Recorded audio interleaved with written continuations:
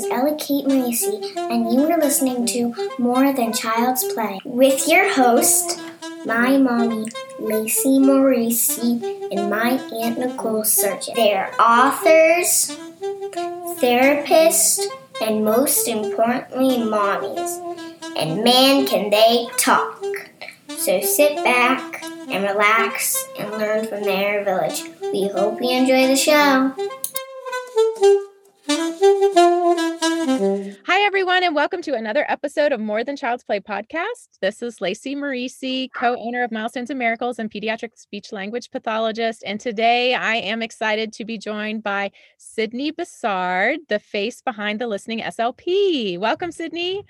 Hi, thanks for having me today. Absolutely. We're glad you could join us, and we're excited for you to share all that you know about hearing, identifying hearing loss in these little ones and getting them the help they need. So thank you for being with us. So I just want to go ahead and familiarize the audience with your bio. So Sydney is a pediatric SLP with a clinical focus on working with children who are deaf and hard of hearing and literacy. She's passionate about early detection and intervention for those who are deaf and hard of hearing. And Sydney is an advocate for assisting families to find functional ways to build language. And I discovered Sydney through the wonderful world of Instagram. She has an awesome account on Instagram where she shares lots of good information for professionals in the field, but also for families. So if you haven't started following her on Instagram, I encourage you to do so. She's at the Listening SLP, and she also has a Facebook account where she's also very active in sharing good information there. So check both of those out. Sydney, I wanted to bring you on because you specialize in this area of working with kiddos and identifying kiddos who have hearing loss. And I think if we would ask anybody off the street, do you think hearing is important for learning to talk? I think they would say yes. I mean, I think we all know that. But I think some of us who aren't in the field maybe don't appreciate exactly how important hearing is for the development of speech and language. So can you kind of share with our audience why it's so critically important that children from the very youngest age, early in infancy, really need to be able to hear and hear well to develop speech and language? Yeah, absolutely. So I think the first thing to realize is there are some children who are born deaf and they're born to deaf parents. And those families sometimes choose to just go the sign language route. And that is totally fine and well within their rights. I focus more on children who are using listening and spoken language to communicate. And so if that is the route that you want to choose, if your child is born deaf or hard of hearing, the reason it's so important is because hearing starts actually in utero. So around 18 weeks, that's when kids can first start hearing sounds. So when a child's born deaf or has a significant hearing loss, they've missed out on that critical period, even while in development of starting to hear sounds and, pick up and detect what sounds are. So if you're going to choose that route, early intervention, early detection is super key because research is showing the earlier that a child is using amplification and getting skilled service from therapy, the better their outcomes are showing to be for listening and spoken language further down the road. Right. And that's interesting. I mean, even as an SLP, I don't think often about in utero, the baby not hearing, but that's important also. I didn't even think about that critical piece of hearing even in utero. I was just thinking, after they're born, the importance of hearing speech and language, but it begins like all other development during the pregnancy, right? Yeah. And doctors always tell moms, your baby can hear your voice or read to your baby, sing to your baby. That's real. It's really soothing when a baby's first born to hear mom's voice or, know that mom is right there. So when you've kind of missed out on that critical piece of development, we want to go ahead and get the ball rolling sooner than later. And I think the cool thing is babies can be fit for hearing aids as early as 1 month of age. So pretty much as soon as you come out, as long as we know kind of what we're dealing with, we can go ahead and put amplification on. Wow. Yeah. 1 month old. That's amazing. Those must be some tiny little hearing aids. So sweet. Okay. So when we can't hear or hear as well as we should, our language development, our development of speech is impacted. Those kiddos that don't get the amplification as early as they should, what else can be impacted by that lack of, hearing?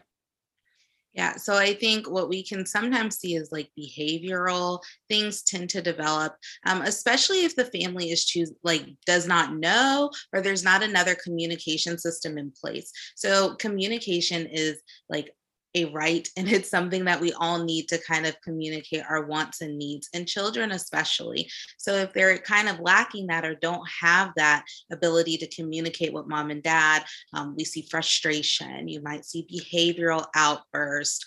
Sometimes other aspects of development are also going to potentially appear delayed as well. Some of these children sometimes get diagnosed as autistic when that may not be the case at all. It's just their hearing is impacting everything else in their life. And that's just the one component that hasn't been assessed or addressed. Right. So it can filter down to other areas of development and impact everything if these kids aren't identified early enough and treated early enough. Okay. So babies, I'm doing a CEU presentation, and part of it is talking about hearing loss and that newborn hearing screening. So I have pulled some research from 2017 from the CDC's website, so the Center for Disease Control, and as of 2017, I believe the data collected in 2017 said that 98% of all newborns born that year did have their hearing screened in the hospital right after they were born. So that was really good. Although it surprised me that not all states require that newborn hearing screening. It said 43 states have some type of statute or regulatory language around newborn hearing screening. But again, I was surprised by that because I just thought every hospital screened babies' hearing, but they don't all screen. So if your baby is born in a hospital or a birthing facility where they do screen their hearing, they're going to do that initial screen.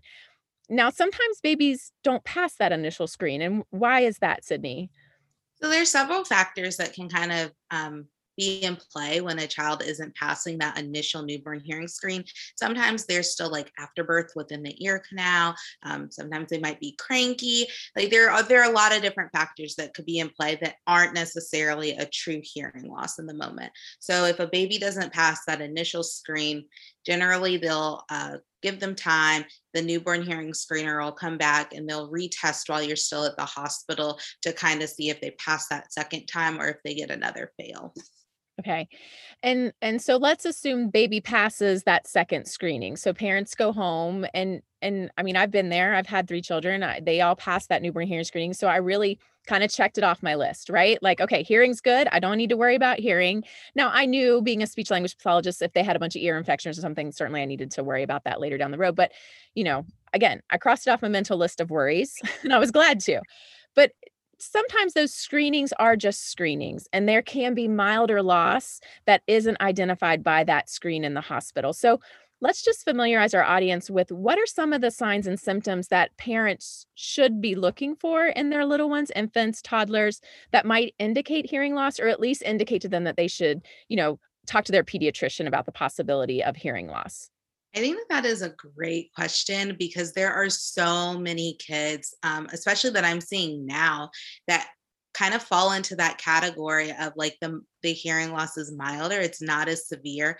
So some things that you can look for are, is your baby kind of attending to their name when you're calling their name? Are they startling to loud sounds? I think even when so loud sounds would be more prevalent, if we're having something that's a little bit more moderate to severe. But even looking at those kids that might have a milder loss, like, are they startling to like typical environmental sounds that maybe aren't the loudest, but ones that you should still kind of turn your head to look to? So I would think like a timer going off that's in close proximity, or like the microwave beeping, even like the doorbell ringing, those types of things I would look for. Sometimes even looking for like, are they kind of hyperactive? Are we having like lack of engagement? Those can all be things that could be contributed. So those are kind of areas, the big ones that I would look for: not attending to our name, not startling the loud sound, kind of that like disconnect when we're trying to engage. With the child. Yeah. And I know I when I do speech and language evaluations, I work in early intervention. So with little ones, I'll ask the family, just to kind of ask some of those questions, to make sure hearing, seems to be okay behaviorally within the home anyway. I always recommend they get the child's hearing screened, but I ask those questions, and I feel like sometimes I have to differentiate for parents when the child might be following visual cues versus hearing cues. Um, and I think the big example would be, parents will say, "Oh yeah, when I turn the TV on, he looks right away." Well, did he see you pick up the remote? Because that visual cue would then lead him to know that. So, are there any other examples of maybe visual cues like that that might be kind of masking that there could be a possible hearing loss because the child again just follows the visual cue? So I think gestures are a big one, and there's nothing wrong with that. I mean, I think we all use gestures of pointing or waving. So if we're using those things, which parents do, and that's totally appropriate to do that, but it could potentially be impacting, like, did the child really hear you, or are they imitating? It's typical for babies to imitate facial expressions, imitate gestures. So as they're getting older, they could just be imitating your actions without necessarily having that auditory input that's coming into. So if you're kind of concerned and you're a little on the fence, one thing that I kind of do with some of the kids I work with is we start with a lot of gestures because that's how you can gain a child's attention. But if you want to kind of see at home, you could maybe do the same things that you're doing, but without using the gestural cue, see if they still kind of follow suit in that way. Yeah, that's a good suggestion, right?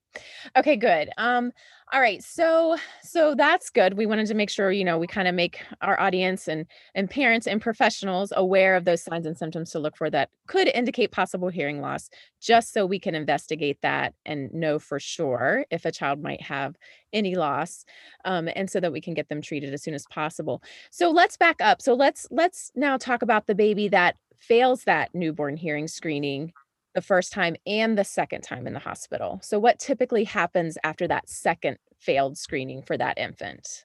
So there's an agency called EDI, which is the Early Hearing Detection and Identification Agency. So that information gets entered into a database, and then the newborn hearing screener should give the parents information about following up with the pediatrician and following up with a pediatric audiologist. Sometimes what we see when kids show up later is like the follow up didn't happen due to various reasons. People move, people aren't too comfortable, they don't go back to the pediatrician for a while, or it's just not brought up. So if your child does fail that second time, follow up with the doctor is super, super important. And then following up with that pediatric audiologist, because they're able to do more tests than just the screening. They'll be able to give like a full comprehensive hearing evaluation to really give you better information as if hearing loss is in play or not. Okay. And then you mentioned earlier, you were saying a child maybe who's born deaf to deaf or hard of hearing parents, they might make the choice to do sign language right out of the gate to access language. And then you mentioned that you do a different type of therapy for children who are, have hard of hearing or have hearing loss. So what are the options? Because I know the major thing, once we identify a kid with hearing loss, we want to get them access to language as soon as possible, right? So that we don't see that trickle down of other areas of development being impacted. So what options are there for a child with hearing loss to access language? Yeah, so we generally think of the communication modalities, and they're like kind of four main areas. So you have spoken language, then you have spoken plus visual cues. Then there's another one called like manual cued English. Then you have American Sign Language, and cued speech is in there too. And so that's when you use hand signals to kind of cue the words as you're saying them. So those are the spectrum. And I call them a spectrum because sometimes I think as professionals, we try to put things in a box. So it's either spoken language or it's sign language. When the reality is, kids can use all of these things to access great communication skills. A lot of the kids that I work with are actually in total communication classrooms. So, total communication is an education philosophy that was specifically geared for children who are deaf and hard of hearing. And what it like the principle behind it is like you use sign, you use spoken language, you use visuals, you kind of use whatever it takes to communicate messages effectively. So I think the biggest thing for parents and the biggest thing for us as professionals is kind of to reshape our thinking about things. And instead of being like, well, this child's going to do this and this child's going to do that, it's really this child is going to use whatever they need to functionally communicate with the adults and the individuals in their life. And that's very similar to the infants and toddlers that I work with that are diagnosed with delayed speech and language or delayed language, because we might model some sign and gestures, we might get some pictures in front of them, and they might have some spoken words. So, just like you're saying, we're giving them access to all that they need to be an effective communicator. So it lines right up with that. So that's perfect. Good. Um, so can you talk a little more specifically about the method that you use in your work as an Yeah. LP? So I am currently going for my auditory verbal therapy certification. So that certification is specifically geared towards listening and spoken language. The families that I work with have chosen that as their primary language modality that they want to use with their child. So all of my kids use some type of amplification, whether it's a hearing aid, a Baha, which is a bone anchored hearing aid, or a cochlear implant. So the principles of ABT rely a lot on listening and spoken language. So it's a lot of auditory input, a lot of auditory input. And Mhm. it's really cool because it follows the early intervention model of parent coaching. So parents are pretty much always in my sessions. They're right there with us at the table, participating. I generally model an activity with them for a little bit, and then I try to turn it over to them so that they can model it while they're within my session. We can talk about how that went great. What could we tweak? And then kind of let them try some of these things at home. And then they come back next week and we discuss and debrief. Awesome. Yeah, we love the coaching model. I work in EI. Nicole, my business partner, works in EI. So that's how we deliver our services also. And it's so effective. Giving parents the tools they need then to help their child at home and beyond. So that's awesome. And it's functional. I think that that's the one thing that I like about it the most is that like you can pick activities and you can pick goals that's functional for the family to kind of help make that family life, which might be a little bit stressful if our child's having communication difficulties, a little easier if we implement some things that immediately are going to impact. Absolutely. Absolutely. Because then it builds the parent's confidence, it builds the child's confidence, and then we create competency from that. And yeah, it just snowballs and takes off from there. So that's great. Okay. So you mentioned you see children who have hearing aid, different types of amplification, hearing aids, Baha, or what was the third one you said? Cochlear implant. Cochlear, yes, cochlear. It just left me. Cochlear implant. So let's talk about those three options just generally for the audience so they can understand. So what would make, you mentioned earlier, a baby could be fit with a hearing aid as young as 1 month of age, which is so incredibly awesome. But what would make a child a candidate for a hearing aid versus a Baha versus a cochlear implant or a CI? Oh yeah. So generally, before a child is considered for a cochlear implant, we're going to go the hearing aid route to see if they gain a benefit. So what does that mean? That just means like, are they demonstrating that they can understand sound or detect any sound, discriminate between that? Most kids are not going to go automatically to a cochlear implant based on the way that insurances are based. Like you have to show that you did the most least invasive thing before you do cochlear implants because that involves a surgery. All kids that have hearing loss don't automatically go to a cochlear implant anyway. So it depends on your degree of hearing loss. Generally, like that mild to severe, you can demonstrate some type of benefit from a hearing aid. But as kids get older or as their hearing loss progresses, we might consider a cochlear implant. It just kind of depends on the child and also kind of depends on the family if that's something that they want to consider because it does involve a surgery. Mhm. Bahas are super cool because those are generally for children who have a conductive hearing loss. So what that means is like there's some type of malformation or like kind of like the outer ear may not be formed as we would expect it to, or there could be something kind of going on with that middle ear space to where sound isn't transmitting as great. So this hearing aid actually doesn't go like directly in the ear canal for sound to travel through, kind of bypasses that whole section and it goes right on your bone. And so sound is still able to get to that nerve, which is functioning by bypassing that system that may not be the greatest between the middle and the outer ear. Wow, that's pretty neat. Yeah. And so kids that are candidates more for hearing aids or cochlear implants, they have what you would call sensory neural loss, correct? Correct. Yeah. So a sensory neural hearing loss, that just means that like there's some type of nerve damage between the cochlea all the way up to the auditory to the brain. So there's something is misfiring in there. Right. So then they're the candidate for the either the hearing aid or the cochlear implant. Now, cochlear implants, how young can a child be to be a candidate or receive a cochlear implant? So it's really exciting in the US. So the FDA just lowered the age. So it used to be 12 months for on label surgeries. Now it is 9 months for on label surgeries as FDA approved. And I say FDA approved because there are some hospitals and some doctors who do what we call off label surgeries, just meaning that like they implant younger than what the FDA says. So you could find a baby like as early as 6 months. And in other countries, that's actually pretty typical practice. I know in Australia, they implant them super, super early. So we're a little bit more conservative with our number in the US, but you will find some surgeons that'll go a little bit younger than 9 months. Wow. That's awesome. I mean, it's so great to get these kids what they need as soon as they can get it in a safe way, of course. But yeah, that's exciting to hear that that age is a little bit younger, even still. Good. Okay, so let's back up and revisit. I just mentioned briefly a little bit ago. Parents check off their list. Kiddo passed newborn hearing screening. We're good to go. Then baby starts getting a ton of ear infections. And then we start getting worried because we know ear infections, or we have a baby who maybe carries fluid in their middle ear.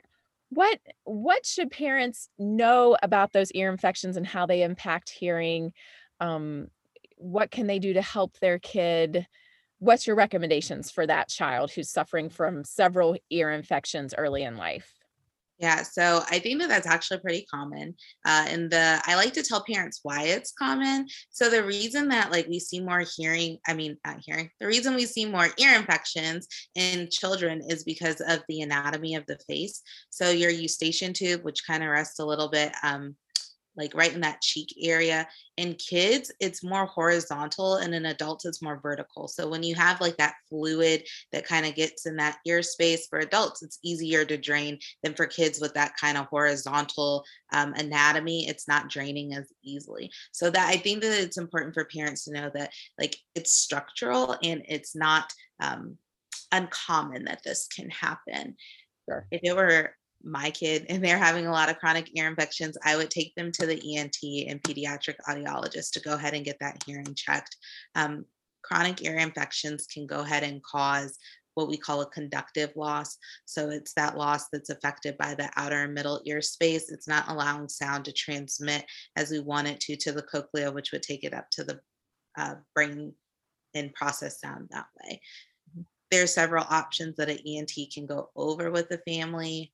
Tubes is one of the most common ones. So that kind of opens up that space so that if we are having any fluid in there, it's kind of draining and going out. So those are, I think, the biggest things to do. But like I said, I would definitely consult, especially if your child's having them chronically. Antibiotics are great, but if this is consistent, we might want to consider some other options because it can cause that conductive loss. Absolutely. And I just want to empower parents. Maybe your pediatrician hasn't mentioned a hearing screening, but if your child is getting multiple ear infections and you have concerns, advocate for that hearing screening. That, certainly you're allowed to speak up on your child's behalf, and that would be something reasonable to ask for with a child that's suffering from a lot of ear infections. Their hearing is probably impacted. So just get that screen just to make sure, and don't be afraid to advocate for your kid and ask the doctor what they think about that if they haven't brought it up to you. Yeah, and I think the biggest thing is like it's not going to hurt. Like a Right. hearing screening isn't going to hurt the child. And it just gives you like more information as a parent as to kind of what's going on or what's at play. Absolutely. Absolutely. Now, I will oftentimes recommend a hearing screening to an infant for an infant or a toddler. And the parent will be like, how can they really screen their hearing? They can't really figure that out at this age. So, just because you're more familiar with this whole process, Sydney, can you explain to the audience what happens at a hearing screening for a 1 year old or a 2 year old? How do they measure their hearing and how do they know or identify if there is any loss? Yeah, I mean, audiology is one of the coolest things, and I'm very fortunate to get to work closely with ours. I've learned a lot with working with them. And so, what we can see are they have different types of hearing tests. So, most of us are more familiar with like um, where you hear the beeps, you press a button, or you raise your hand where you hear beeps. But they have a whole different set of tricks for kids. So I think the first one is like they can look at behavioral responses. So for smaller children, like we might look at their raising of the eyebrows, or do they kind of look around the room, or do they kind of do something with their body whenever they hear sound? So behavioral response is one. There's another one called BRA. And what BRA does is they have like lights and boxes. So as they play a sound, like if a child looks to it, it might light up with a toy inside. So that's visual responses to kind of detect hearing that way. Then they also have one which is conditioned play. So you might do a couple of tests where like you hear the beeps and you put something in a bucket, or you hear the beeps and you put something on a puzzle, and then you can keep doing that over and over again. So there are multiple ways that we can kind of elicit if a child is hearing. Right. And then what's just again to explain to the audience, the probe that goes in the ear, they're measuring what's that test? Explain to us what that test is measuring. Okay. So that's OAEs, I'm pretty sure. Otoacoustic emissions. Yeah. Yes. Yes. We're Yeah. getting And so when they put OAEs in, that's generally looking for like, I'm pretty sure hair cell responses. okay. So it's also considered a screening. It's not really a test, but it can kind of give some good information if your child is having more difficulty testing in the booth. It can give us just kind of a general screening as to like, are these hair cells operating as they're supposed to? Right. And that's, I believe, the little probe that goes inside the ear. I know parents have explained that to me. And then, yeah, Yeah. OAEs, otoacoustic emissions, right? Okay. Okay, good. So from that, from those early tests, we can be confident, that what they identify from just observing babies' behavioral responses to sound within that booth for that hearing screening, that's information that we didn't have before the test was conducted. And then we can take that information and then apply it to help the child to get them amplification or whatever is needed so that they can access that language and development can, continue on as it should. And there won't be that trickle down impact, hopefully, that impacts not only speech and language like we talked, but other areas of development as well. So anything else you want to share with our audience about hearing loss and little signs and symptoms for families to look for? Anything Yeah. extra? I think the biggest thing is kind of trust your gut. So the one thing that I hear with a lot of my families, especially of these kids that kind of come on my caseload a little bit older, is that they saw signs, they saw symptoms, but they weren't sure, or the doctor said, "Oh, there's no worry for it. I think everything is fine. It seems like they're following directions." It never hurts to just get that second opinion. It never hurts to get that hearing screened and tested, because when you come on a little bit later, that's a critical period that may have been lost, but doesn't have to be lost. If we just go ahead and get that checked off. If you're working with a speech pathologist, I would always ask their opinion, and then just go ahead and see if they recommend. I generally make it a rule that I always recommend, regardless of if it's a kid with hearing loss or not, to go ahead and get that hearing screened and evaluation. If that wasn't something that's asked for, that's totally fine, but you can ask for it yourself as a parent. I was mentioned earlier, you don't have to wait for the professional to say something. You definitely can go investigate that yourself. Absolutely. And again, just empowering and reminding parents they're the expert on their child, right? Maybe the doctor doesn't, obviously, the doctor's not seeing everything that's happening at home. If they have any doubts, like you said, trust your gut, speak up on behalf of your kiddo, it's always better to get it checked out and cross it off the list or start seeking and getting the help that the kid needs versus waiting down the road when more areas of development are impacted. And still the child could be helped, but yeah, the sooner the better. Right. And I think the other like big takeaway that I'd want parents to know is sometimes when like you hear that your child has a communication like delay, or we're finding out that your child might have hearing loss and this was just not on your radar, it can feel like the end of the world because this was just not something you were expecting to deal with. And those feelings are okay. Yep. Those feelings are okay. Those feelings are valid. I highly encourage parents to connect with deaf adults. I think that's the one biggest thing that I have found from Instagram that's been helpful is it's hard to connect with deaf adults. I mean, if you're not like deaf or hard of hearing yourself, the reality that you like know an adult that is probably slim to none. But the internet has plenty of them that are out there and they are using their voice. So if you could find some of them, follow them. I follow a couple of them. Mama Who Hears, Michelle, is a pediatric audiologist, but she's also deaf and hard of hearing and wears cochlear implants. And then Jana at Hard of Hearing Mama is another one that I love chatting with. She's deaf and hard of hearing herself, but she's also raising 2 children that are deaf and hard of hearing. So I think that you get to connect with these people and see that like they are both very functional, thriving women and have done just fine, even though they're deaf and hard of hearing. So I think as parents, seeing those positive examples of like, these people are adults and they're working and they're living lives and they're married and they're having families is so encouraging when you're kind of down in the trenches to see there is light at that end of the tunnel. Yeah, absolutely. To connect with somebody that's either, in the trenches with you or going through the journey with you or have been through the journey and can inspire you and remind you that it's going to be just fine. It's going to be okay. Yeah, that's great. Thank you for sharing that. And now, Sydney, how about if there's some professionals out there that want to maybe kind of deepen their understanding of hearing loss and treatment of hearing loss in children, any resources you recommend or continuing education courses that you recommend people checking out? Yeah, so depending on what you're looking for, so hearingfirst.org is a great one if you're looking into more of the realm of listening and spoken language. They offer free courses, which is really, really nice for observations or for like continuing ed. It like isn't ASHA approved, but it's fine. And I found that those have been really helpful.